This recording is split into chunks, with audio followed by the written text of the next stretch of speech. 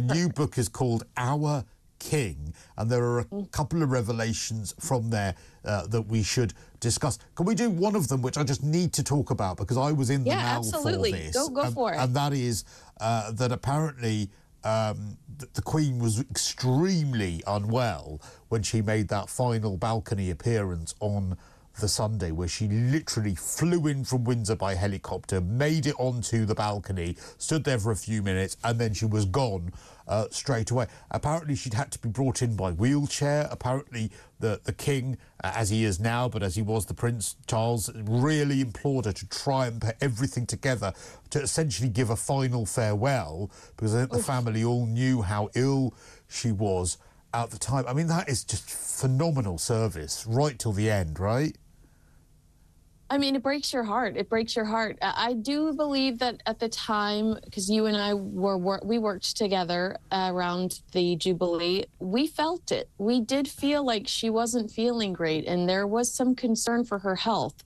But we certainly didn't know she'd gone to that extent to present herself to the public as like you said, a farewell and a thank you and an I love you and a goodbye. Well, this was 3 months before her death, right? It was June was the Jubilee. It was September that she died. She was suffering, it's pretty widely known now, from quite an aggressive bone cancer, which is incredibly painful, in her 90s, 96 years of age. I mean, it is absolutely phenomenal that she could be bothered. You know what I mean? That she wasn't like, look, I'm just too ill, crack on without me. But she did it, and oh my word, I'm so glad I was there and saw it, because I was there 20 years before for the Golden Jubilee, and I was there for that one, and that, as it turned out, was her final ever balcony appearance. It's amazing that she put herself through that so that we saw her in that position one last time. But of course, there are some less celebratory moments in this book as well, including Kate having to get through things through gritted teeth when it came to the walkabout after the Queen's death between what was the Fab Four, Meghan, Harry, Kate and William. What can you tell us about that? That's right. That walkabout is described in Robert Jobson's new book, Our King, as an illusion. Kate actually went back and told some of her employees that she had, that it was one of the hardest things she'd ever had to do because of the ill feelings that everyone felt with each other. And, Christo, you and I talk about Meghan Markle a lot. She's supposed to be the actress, not Kate.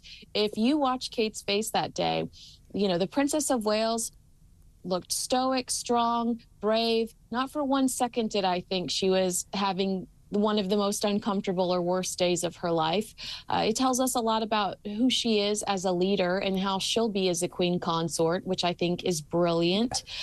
You were just talking about the Queen. Another crazy story in Robert Jobson's book is about the Queen sweeping Sandringham for microphones or recording devices before the Sandringham summit. She wanted to make sure that no one was going to poach any information or nothing was going to leak.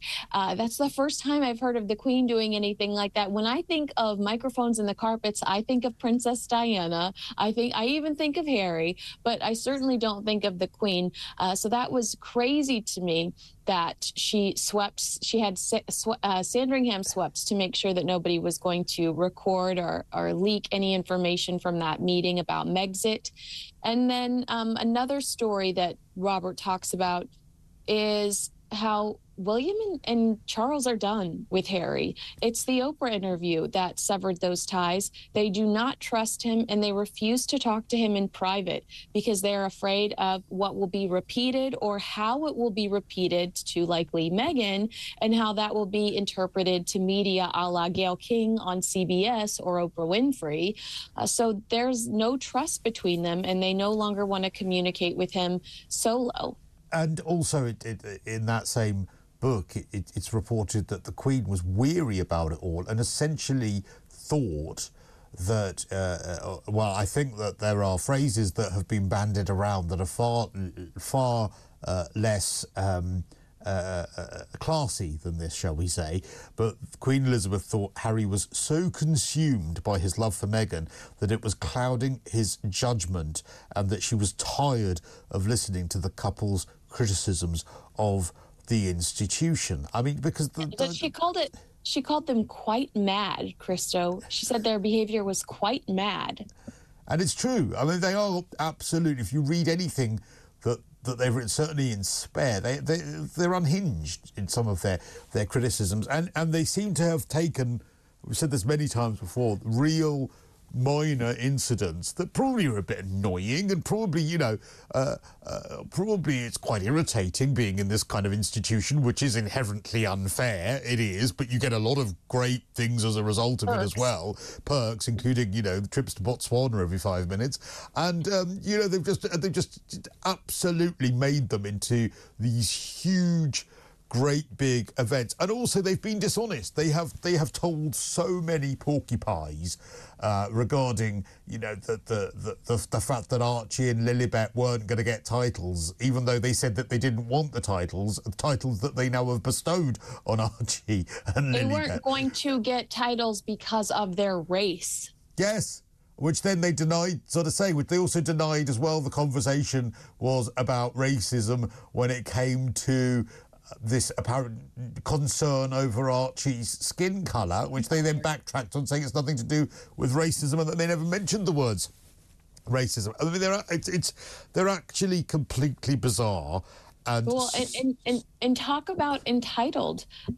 Robert Jobson reports that Prince Harry was infuriated when Prince Charles, at the time, now King Charles, told him that he wasn't going to be able to afford to put Meghan Markle on the payroll or afford her wardrobe. I mean, this is a woman who's talking to low-income families in Brooklyn and reading them The Bench, her book that she wrote for Prince Harry, in a $6,000 jacket with a $10,000 purse. My favourite story. Wait, Prince Charles wore a vintage suit to their wedding. Yeah. We've only got 30 seconds, but my favourite story from Revenge of the Tom Bower book is when she went to Rwanda on some sort of mercy mission as an ambassador to show like a new well that had been built. I think it was for World Vision. And apparently she took 12 outfits to Rwanda and did a fashion shoot in Rwanda next to a well, which is just I mean, it is kind of amazing. You sort of love her for how her audaciousness, even though it is terrible. Kinsey, we'll do another podcast. I guess it's some moxie. It is. We'll do a podcast this week, Kinsey, but as always, an absolute pleasure. Kinsey Schofield with her Right Royal Roundup.